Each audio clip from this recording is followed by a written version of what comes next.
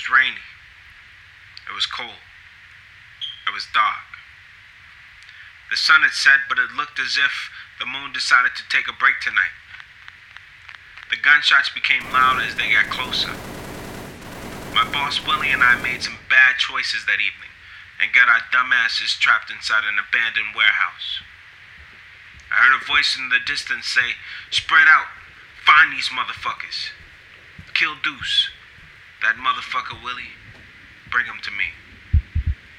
My heart was beating outside my chest as I looked at Willie. I am too young to die. I'm still a virgin. I know why they wanted to kill Willie. He's the head of the McKinley crime family. Basically a well-organized gang that dresses in suits instead of Timbs. I was a nobody. Somebody that nobody knew. I joined the family a year ago.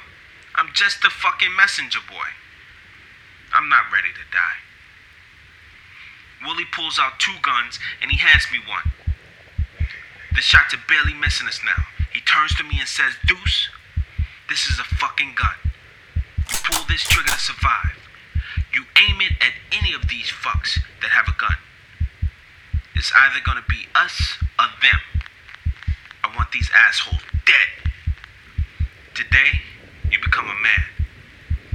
After this Pulitzer Prize speech, Willie crazy ass stands up and starts shooting like a maniac. I had a choice to make. Sit like a bitch and watch the Don die, or start shooting. I stood up and looked death in the face and kinda giggled as I pulled the trigger. I shot the fuck in the corner. I shot one of the silly goons in the kneecaps and then his head. There were 3 left. Willie and I picked off another 2, which left 1 more. The badass that told his boys to kill me ran away. I wanted to go after him, but Willie gave the look, and I backed down.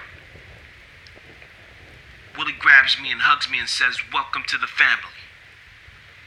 I awkwardly said, "Thank you," even though I thought I was already a part of the family. Tonight, I saved the Don.